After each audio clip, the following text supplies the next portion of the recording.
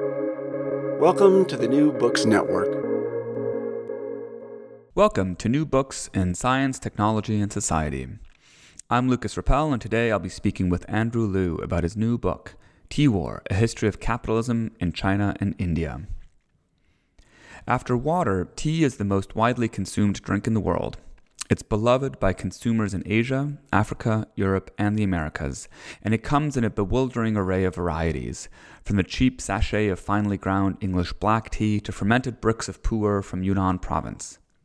This beverage also has a fascinating place in the global history of science and capitalism. At the turn of the first millennium, it was prized as a medical concoction in southwestern China, and it became a ubiquitous beverage throughout the Chinese Empire during the Tang Dynasty, when its spread coincided with the rising popularity of Buddhism. By the 15th century, the preparation of modern loose-leaf tea began to emerge, while the 17th century witnessed its ascent as a major export commodity for the early Qing Empire, becoming enmeshed in a global circuit of bullion, commodities, and people. Then, during the 19th century, tea rose to become an absolute staple in Europe, especially among industrial workers in England, who sweetened the drink with cane sugar imported from the Caribbean. Anxious to stop hemorrhaging bullion to China and eager to assert its imperial self-sufficiency, the British fought two opium wars that severely weakened the Qing. Around the same time, English capitalists also began to export Chinese workers and knowledge to newly acquired colonial possessions in the Assam region of what is now northeastern India. It was this aggressive push to begin cultivating tea as a British export commodity in South Asia that gave rise to the global competition between British India and China referenced in the title of Liu's book, Tea War. Liu has given us a fascinating new history of this ubiquitous beverage, leveraging its production, consumption, and global circulation to offer a fresh and compelling account of capitalist accumulation. Liu challenges past economic histories premised on the technical divergence between the West and the rest, arguing instead that seemingly traditional technologies and practices were central to modern capital accumulation across Asia. He shows how competitive pressures compelled Chinese merchants to adopt abstract industrial conceptions of time, while colonial planters in India pushed for labor indenture laws to support factory-style plantations. Together, these stories point towards a more flexible and globally oriented conceptualization of the history of capitalism, one that explicitly highlights global competition and coerced labor as a driving force in economic development. It's an absolutely fascinating book to read, and I had a wonderful time speaking with its author. Welcome, Andy Liu, to New Books in Science, Technology, and Society. Thanks for having me. So I thought we could start by just talking a little bit about the sort of historical premise of your book, Tea Wars. So do you want to just tell us a little bit about how you became interested in the topic of tea cultivation, the history of tea cultivation, and what made you decide you wanted to write a book about this topic? Yeah, so the basic premise, I think, comes off of a history that most people might be familiar with already, which is in the 18th to 19th century, this trade triangle emerges where the British Empire is selling finished goods, like a lot of textile goods, to India, using those profits, this is the East India Company, right, to purchase opium that they have a monopoly over in India, and then taking that opium to China where they sell it for tea and bring it back to England. This is the birth of, tea time and combining tea with sugar and milk in European diets and so on. So that's been written about before. What I was interested in kind of figuring out was what kind of happens next. I'd always been kind of fascinated by that triangle trade aspect. I took classes in Chinese history and South Asian history as an undergrad, and I was kind of curious what happens next, and I was kind of thinking of a way to kind of tie together these histories of China and South Asia together. I just kind of stumbled upon this topic of how British colonists tried to make their own tea industry, which becomes Indian tea that we're all familiar with now. And they did so by bringing in Chinese tea makers. And there's a whole sort of like funny yet sad colonial episode where they bring in these Chinese tea makers. They don't actually know how to make tea. They were just kind of basically indiscriminately grabbing Chinese people and bringing them to India. And that's kind of like sets off this longer history of Indian tea emerges, and by the end of the 19th century, Indian tea overtakes Chinese tea, which is unthinkable, right? Tea is kind of the quintessentially classically Chinese commodity contribution to global trade. So I guess there's a basic question of how did that happen, and the more sort of in-depth question is like what happens along the way. Do Chinese merchants and officials in the Qing dynasty become aware of colonial India? What do they think about it? Are people or the British and the later Indian thinkers in India, are they aware of what's going on in China? And from there, I just kind of explored these questions and as understanding, also getting at these larger historiographical questions about what is capitalism and what does it look like in this part of the world. Yeah, cool. So just for some of our listeners who might not be familiar with this history, totally fascinating kind of historical narrative that you present in your book. Can you just tell us a little bit about kind of the deep history of tea? Like when was tea first cultivated? Who first started drinking tea in what kinds of context? And then when did tea initially emerge as a kind of global commodity? Yeah, so it obviously has a sort of like East Asian origins. In terms of like where is it indigenous to, the best guess now is there's just kind of this belt of land from southwest China stretching across northern Thailand, northern Burma into northeast India, in this region, which is in modern days known as Assam, where most Indian tea is still grown. That's where it's indigenous to, and that's, I don't know, thousands of years is when the first recorded uses of it emerge, but it really doesn't become this really like mainstream drink in Chinese history until the Tang Dynasty in the 7th to 9th century. It's tied to the spread of Buddhism in China at the time. And then it goes through these processes of being manufactured as this very elite, rare, luxury good. Forms of tea people may have seen before, like cake teas, like fermented cake teas, which are popular in Yunnan province in southwest China, powdered teas, which we know as, pu'er, yeah, exactly. And then matcha, which is Japanese powdered tea. These are all kind of the early labor-intensive forms. The tea that we're most familiar with is, just loose leaf tea, which is much simpler to make. You just kind of roast and roll these leaves. That becomes popular during the Ming Dynasty, the 14th to 18th, 17th centuries. And that's pretty much the exact same time that tea becomes known as this luxury good among Europeans.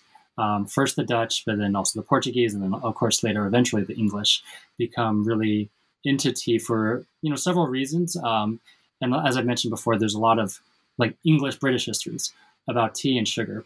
That story of consumption is well known, and we can get into what is the role of calories and caffeine and what the English working class and so on. There's an interesting parallel that when tea first becomes valorized in Asia, it's known for its caffeine, its kind of properties of keeping you awake, and that's valuable for like religious purposes, but it's contrasted against alcohol.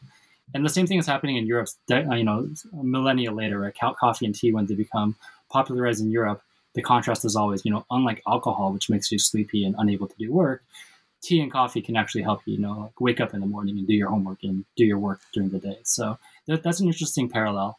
And there's like a moral component to tea drinking. Yeah, and if we go even further and say tea was associated with Buddhism, and coffee and tea were kind of associated with this Protestant work ethic. For some historians of Western Europe, right? So there's a religious that also, of course, is religious meaning. That's also, of course, on top of the sort of social and economic meaning of these values that become mainstream. So these are all sort of things that I've kind of taken from other scholars of tea. And I think that's a pretty decent overview. There's a lot more that could be said, I think, about the religious aspect in the early moments, but I'm not the most. I don't have the greatest expertise on that.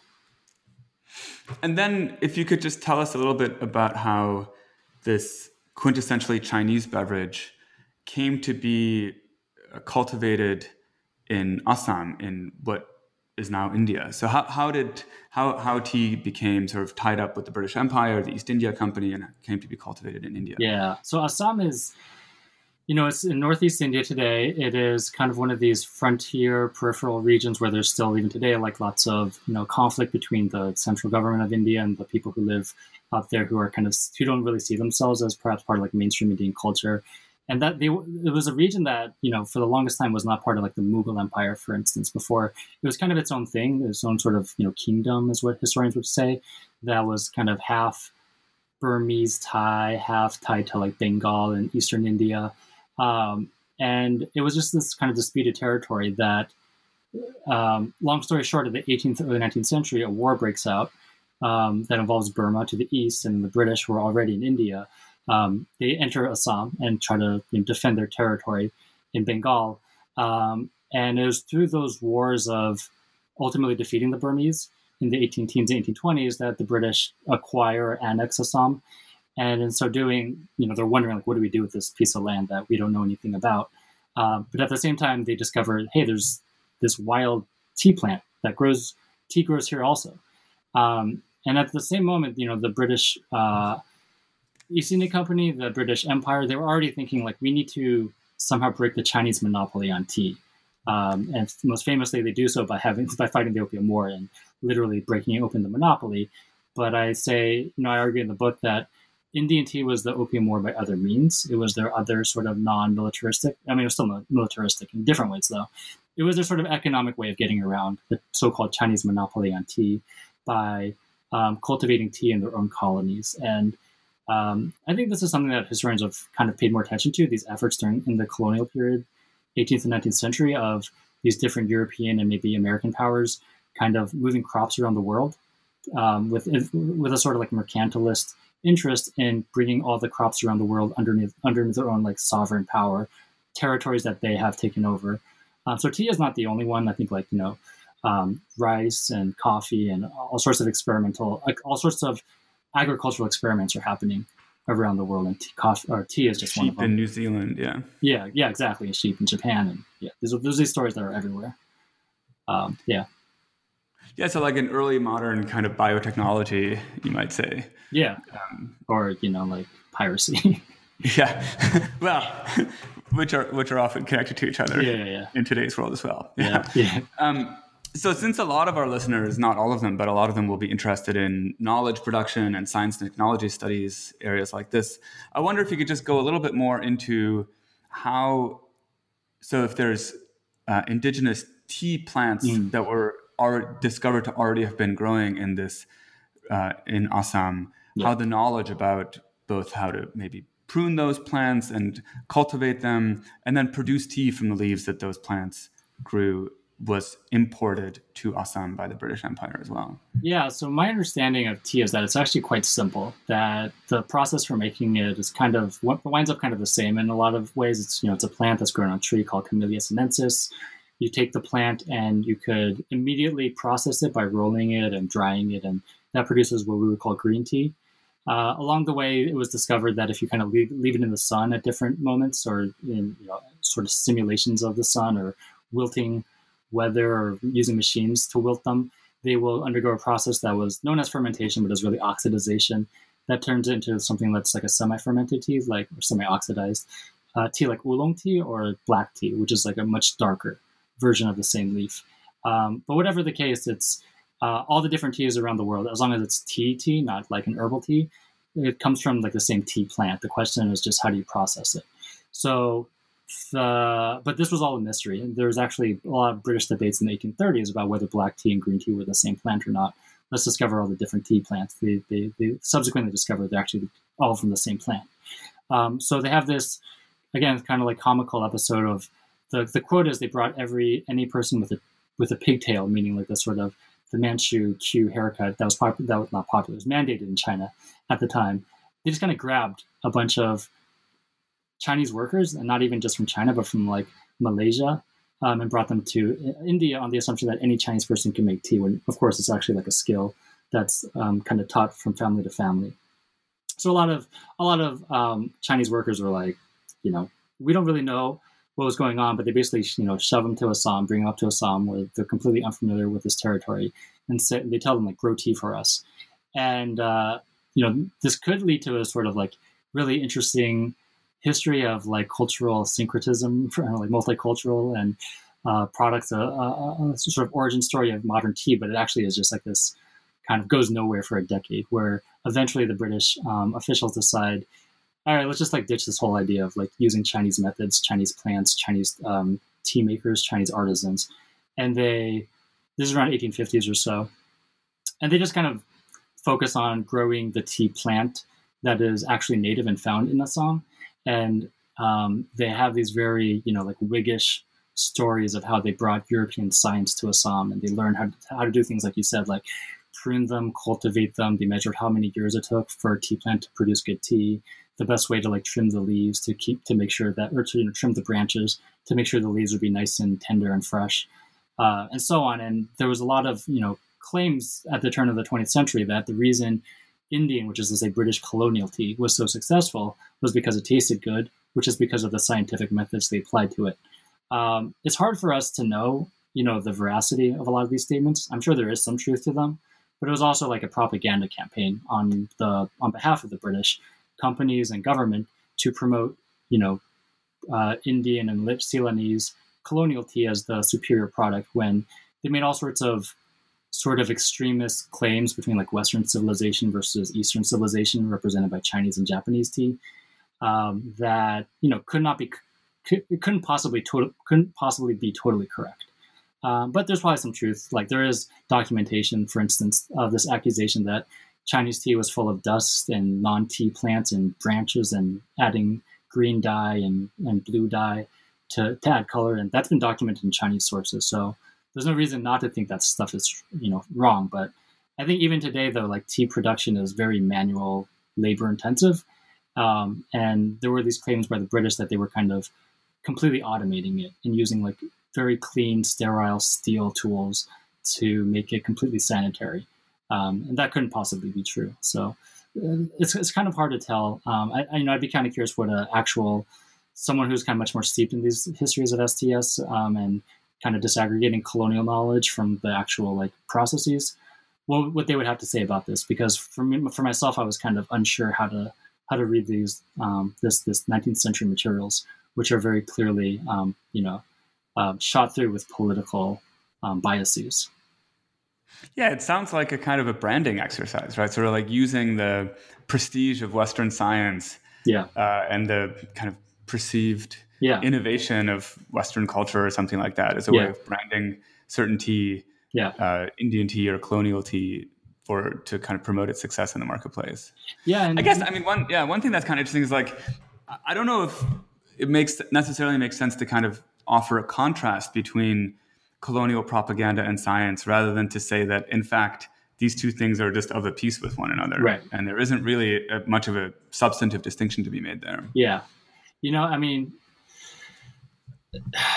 this was something I wrestled with, and the broader point I made an argument I do make is that I think a lot of the historiography of not to say that's a huge literature, but there are a few scholars who've written about like why did Indian tea succeed over Chinese tea, and I think a lot of them kind of take that colonial propaganda at face value and would say, well, because of the scientific revolution that happened in India. That is actually a claim that was written by one of the sort of historians of Chinese tea. And I don't blame them, right? Like they're only working with so much material. But if you dig down into the materials a little bit further, one could look at, for instance, just like very scattershot data that was produced at different moments and compare them side by side and say, actually, these things are not that different. So I try to do that a little bit, but, this is a real problem of, like what is actually available and how do you actually, pierce through the sort of the opacity and the sort of scarcity of some of these sources. I don't know how you feel. I would kind of hold on to some sort of belief that there is some sort of, third conclusion one could reach by looking out beyond like the two sides and looking beyond the British, looking beyond the Chinese, and being able to like find something else that isn't, necessarily verbatim from a source. But that might be too much of a sort of objectivist fantasy for a historian. Yeah, I don't know. I mean, in some ways, it kind of reminds me of a classic argument in STS. There's a book, for example, by Ken Alder about the history of the gun, which is really a history of replaceable parts. So the first place where replaceable parts apparently was introduced or supposedly introduced in manufacturing was for gun manufacturing in France. And the argument that Alder at least makes is that it was always touted in the name of efficiency, right? That, if you have replaceable parts, then you don't need to replace the whole gun. You can just kind of, it becomes modular. You can mix and match. So there's a kind of increased efficiency in gun production this way. But in fact, if you look at the gun manufacturing in, I guess this is like sort of 18th century France, it didn't bring any gains in efficiency at all. In fact, it was really hard Yeah. to produce guns in this way. Yeah. And so it was kind of an end in itself, right? So Yeah. there was this sort of ideology of efficiency, and replaceable parts was one way that this ideology expressed itself. Yeah. And then subsequently, the success of gun manufacturing was explained through this ideology as well. So it's almost a kind of self-fulfilling prophecy. That seems to be like the more I've been reading about, I had, for this book, I kind of delved a little bit into the literature on the Industrial Revolution and how that has changed over the years. And that seems to kind of mirror exactly what you're saying, that for a long time, there's this story of, all these like the steam engine and factories and all these things are happening. But if you actually look at the data, it's like there actually wasn't a huge leap until like much later. And that leap doesn't actually reflect the story. And that's what I found with tea as well, that there was this huge story of the so-called Industrial Revolution and productivity on the Indian tea plantations. But I found that doesn't actually happen until long after it was claimed to have happened. And so I was kind of looking for alternative explanations for why Indian tea could surpass Chinese tea.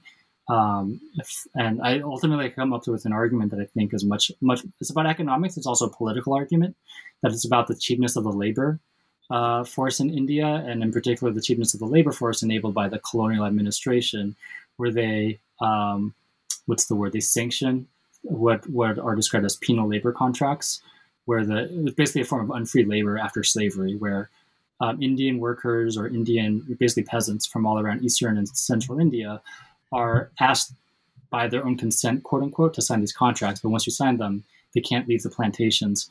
And that basically gives impunity to the colonial planters to just abuse them and extract as much labor as possible. And they're only required to pay, roughly the equivalent of like 1/2 the market wage at the time. To me, that seems like a big deal in terms of like tipping the profitability of these plantations. And that seems and gains in efficiency, right? Yeah. If you can just force people, so it's not necessarily like physically efficient. It's just like a calculating trick. Just like you just like subtract half of the inputs. So I don't know. That's the argument I ultimately came up with, because I found a lot of these scientific explanations to be, like you said, more ideology than based in any sort of data. Yeah, interesting. So this is a good place to maybe transition a little bit away from just the kind of narrative history of tea cultivation and think about some of the broader arguments. So you're starting to discuss and describe some of the really interesting arguments and interventions that you make in this book. And that's really, I thought, at least to this reader myself, really the main strength of this book is the way that you leverage this really rich, fascinating history to make a huge number of really deep and broad interventions, I would say, in all sorts of literatures, but including the literature of, kind of history of technology, but even more so maybe the history of capitalism. Yeah. So one place that we could begin maybe is a kind of classic debate or a classic literature in the history of capitalism, which is the Great Divergence literature, which is something you mentioned explicitly in your book as well. And so if you could just talk a little bit about how the history of tea upends or maybe changes the kind of classic debates about the Great Divergence that have been taking place. Yeah, so I would say actually, I wind up. So within Chinese studies, the last 20 years, if you've taken any class in Chinese studies or thought about Chinese economic history or Asian economic history, you just wrestle with the Great Divergence over and over.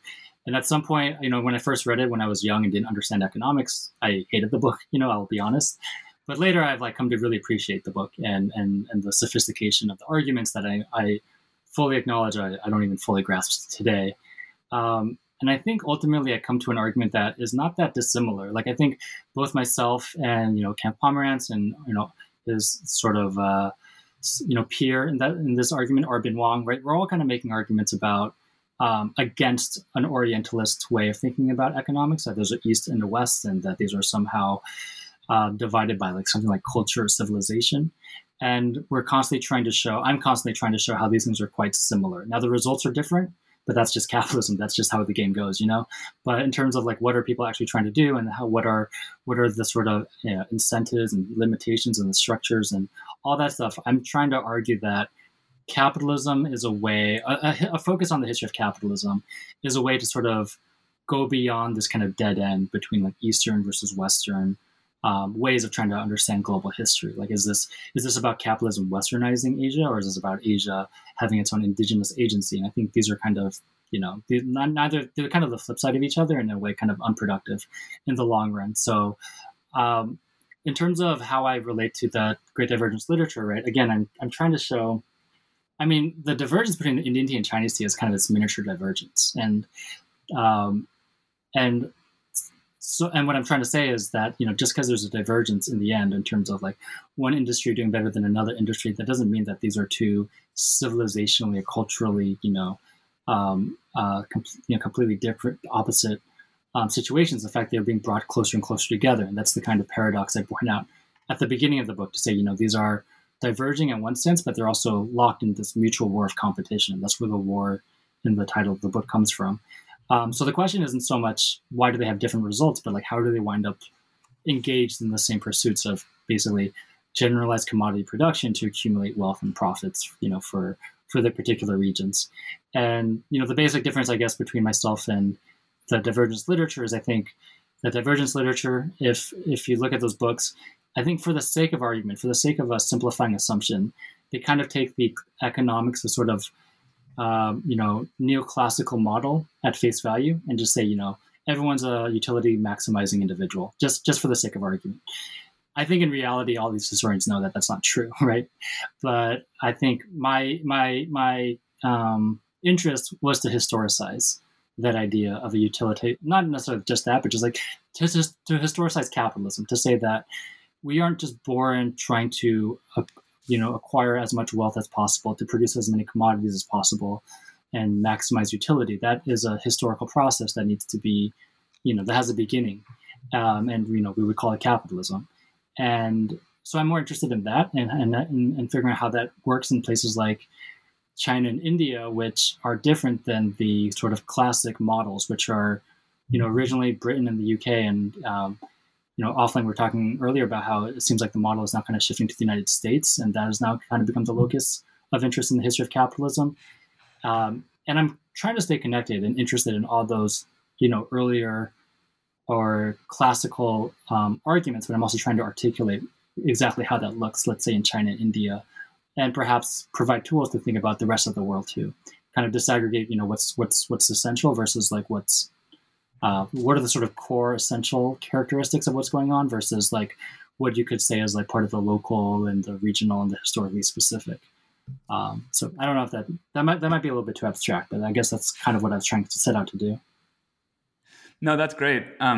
So this actually leads into another question I had, which is about maybe even more directly about the history of capitalism. So one thing I also really appreciated about your book is that you walk this kind of fine line between, on the one hand, making a really strong and compelling argument for denaturalizing capitalism as a kind of category, and not just, as you just said now, like buying into the assumptions, let's say, of the kind of psychological assumptions, for example, of neoclassical economics and other kinds of assumptions about maybe international development and so on and so forth, that a lot of political economists certainly have made, and therefore a lot of economic historians also have made. So on the one hand, denaturalizing some of the category of capitalism. But on the other hand, also, it seems like you're sort of more comfortable. A lot of historians of capitalism are very uncomfortable trying to offer any kind of definition of capitalism, or even worse yet, sort of laying bare maybe something like the logic of capitalism. Yeah. And it seems like your book, you're not afraid to do that. You really do engage. You give a kind of structural Marxian account of the logic of capitalism without naturalizing capitalism, which of course is its own kind of Marxian move, I guess, in a way. So I wonder if you could explain that a bit to us, if you could talk to us a little bit about what your kind of theory of capitalism is and how it works. Yeah. I mean, to be confessional for a moment, I was afraid. And in my first draft, I didn't have a definition. And a lot of my reviewers were like, you're not defining it, and you have to tell us what you actually mean by this. And I thought, those other books don't have to. Why do I have to? But I do think I perhaps use the concept more upfront. So yeah, I think it was probably a good thing that I wound up defining it. And I make an argument in the introduction that I think is true, that I'm obviously drawing upon Marx, but I think it's a particular reading of Marx, and it's one that it could be guilty of being a little bit too presentist. But I think it's a version of Marxist thought that has really emerged in the last couple of decades, in light of the way that global capitalism has kind of developed, which is to say it's not about, so the old version, and the one that kind of becomes indistinguishable from like right-wing or like government-sponsored modernization theory, which is that, every country has their own stages of growth, and it could also be called Stalinist, right? Like peasants to industrial to socialist or something, or that could become Rostovian, like or W.W. Rostow, like you have this takeoff and so on. That is the old version, which is the Great Divergence, sort of. It is a little bit, right? Like, yeah, that's certainly a criticism one can make of that, and that's of course like the classic mode of most economic history. It's about basically tracking GDP and projecting GDP backwards as this historical phenomenon, national GDP. For me, for the definition of that, I'm kind of the tradition that I think I locate myself within. And again, I don't want to say it's my definition, right? I borrow a lot from other theorists, and you can look at the footnotes for who I look at. But it's much more about a reading of Marx that capitalism is a kind of a very basic abstract logic of producing. I don't want to mess this up. Basically, it's about increasing the value. It's about the pursuit of increase of value using commodities, any commodity, as the medium through which you increase value. And the basic formula, for anyone who's read Capital, is M money for commodities for extra money, right? M prime, which becomes surplus value. And it's a very basic logic that has a lot of assumptions attached to it. But the most basic one is that at some point, some form of commodified labor has to become available as a particular commodity that where you get more value out of it than you put into it, right? And that, but not just that, right? That's the kind of basic exploitation argument. The other argument is that once labor becomes a sort of measuring stick or a substance of how value gets measured, then this makes labor productivity the sort of basis for value, for how you evaluate the value of anything. I'm saying the word value a lot, sorry. But basically, labor itself, labor productivity becomes the basis for, money, for how much stuff is worth out there. And once that happens, then the thing that kicks in is this whole, like treadmill that we've been on for several centuries, where people are constantly racing to make things faster, make more things. And then once everyone catches up to them, all those profit differentials, those possibilities for, beating your competitors, that disappears. And people have to look for other ways to make more stuff and make stuff faster. And I think that is something that might be missing in some histories that would say that the history of capitalism is about trade, for instance, or the history of money usage, right? Like those things are obviously central to capitalism. But I think what makes capitalism is that kind of dynamic of labor productivity being at the heart of things. And it could take many different forms. It used to be that the classical model was that it has to look like basically the proletarian workforce of Manchester or Liverpool, or it has to look like some version of like a Fordist economy in the United States, Japan, and Europe. But increasingly, I think because of globalization in the last few decades, people are looking at things like unfree labor, which of course has led to like all these new great studies on slavery in the United States and the Americas. It could also look at informal labor, domestic labor, sideline labor, right? And those are things that are happening in Asia. Or the sort of global south where a lot of commodity production happens today. And I was certainly inspired by that literature, which is kind of both historical but social scientific, to think differently about tea production in China and India. I think that kind of represents two different poles of what would have been excluded from earlier histories, right? Earlier histories of proletarian labor would have excluded labor indenture because it's too unfree. Or they would have excluded household, domestic, gendered, sideline labor, which is how tea gets made in China, because again, that's not urban, that's not industrial, that's not free labor. So I think in that my interpretation of capital as a sort of baseline logic that takes on many different forms is one that's certainly inspired by the literature on globalization or the new international division of labor that has emerged in the last 20, 30, 40 years. Yeah, great. So I'm trying to think about. There's a couple of directions we can go in from here. And one of them would be, I'm trying to decide which one to go in, basically. So I guess, let me follow up with a question about competition. Yeah. So if you were just describing an international division of labor, and in your case, I take it you're looking especially at South Asia versus East Asia, right. India versus China. So I wonder if you could talk a little bit more about the specific labor regimes that obtained in both of those places and how tea cultivators attempted to exploit those labor regimes to extract as much surplus value or accumulate as much capital as possible in each of those places, and how that in turn explains the kind of global dynamics of tea cultivation in the long 19th and into the 20th century? Yeah, so I'll start with China because I think it's actually a much more common and universal experience, which is to say, I think it actually applies to a lot of different commodities in Chinese history. And my suspicion is a lot of agrarian, rural, commercial societies around the world, including much of India, which is to say that, it's basically a medium to small size peasant household society economy that starting in the 17th, 18th century, historians think really became one that was driven by the commercialization of commodities. And these would be commodities that are not necessarily what these households are doing full time. They still like grow rice or grow, food and clothing to feed themselves. But on the side, they get into things like textile production for the marketplace, silk, cotton, but also like regional specialties, including tobacco and tea. And, you know, and that process is what some historians have called the Industrious Revolution. That Jan de Vries famously talks about that in Northern Europe around the same period, and in Japan you have similar literature talking about what's happening in Tokugawa, Japan. So that's why I kind of think it's much more universal. And the premise there is basically that for whatever reason, these family households progressively more and more over the centuries devote more and more of their time to producing for the marketplace than producing for themselves. In producing for the marketplace rather than for themselves, then they have to therefore buy more from the marketplace because they're not spending their entire time providing for themselves. So this leads to a situation where even though everyone kind of is basically a landholder that has property, they're not divorced from their land like the proletarian, the sort of doubly free labor model would assume. Everyone is market dependent, and you have a social division of labor where you have specialists producing for each other through a marketplace, and that can in turn produce these sort of competitive dynamics where people are trying to increase their productivity in order to kind of keep their share of the market. That's a pretty classic example, I think, of non-proletarian commercialization, perhaps early capitalism. The question that's kind of interesting is why doesn't that happen in India, where I've mentioned earlier they use a lot of unfree labor.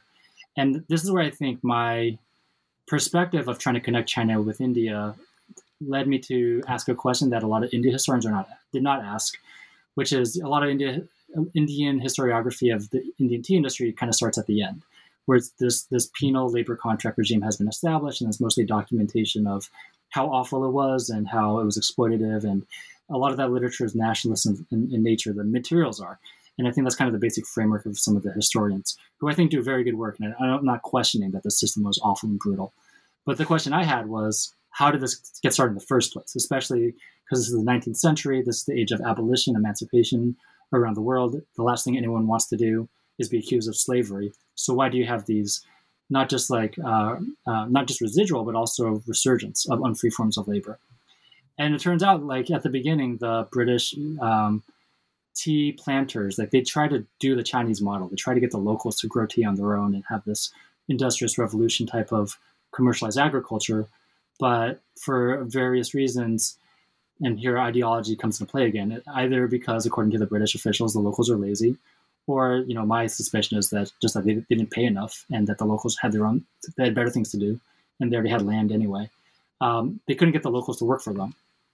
This becomes an ideological justification for these unfree penal labor contracts that I think is not that dissimilar from the history of, let's say, indentured labor in the Caribbean around the same time, or slavery in the first place, right? The enslavement of African workers in the first place, this justification that, we can't get Indians or locals or Europeans to do this work for us, so we need to forcibly create a labor force where one does not exist. I guess I point out all of this to say is that I think there is a sort of unifying logic behind these different labor regimes, but it really depends upon the sort of the temporal and the spatial and the regional differences, right? Like I think if you did have a sort of pre-existing established commercialized society in Assam similar to that in China, you might have had more success getting the locals to grow tea. And vice versa, if you had a real scarcity of labor and sort of low labor to land ratio in the southern regions of China.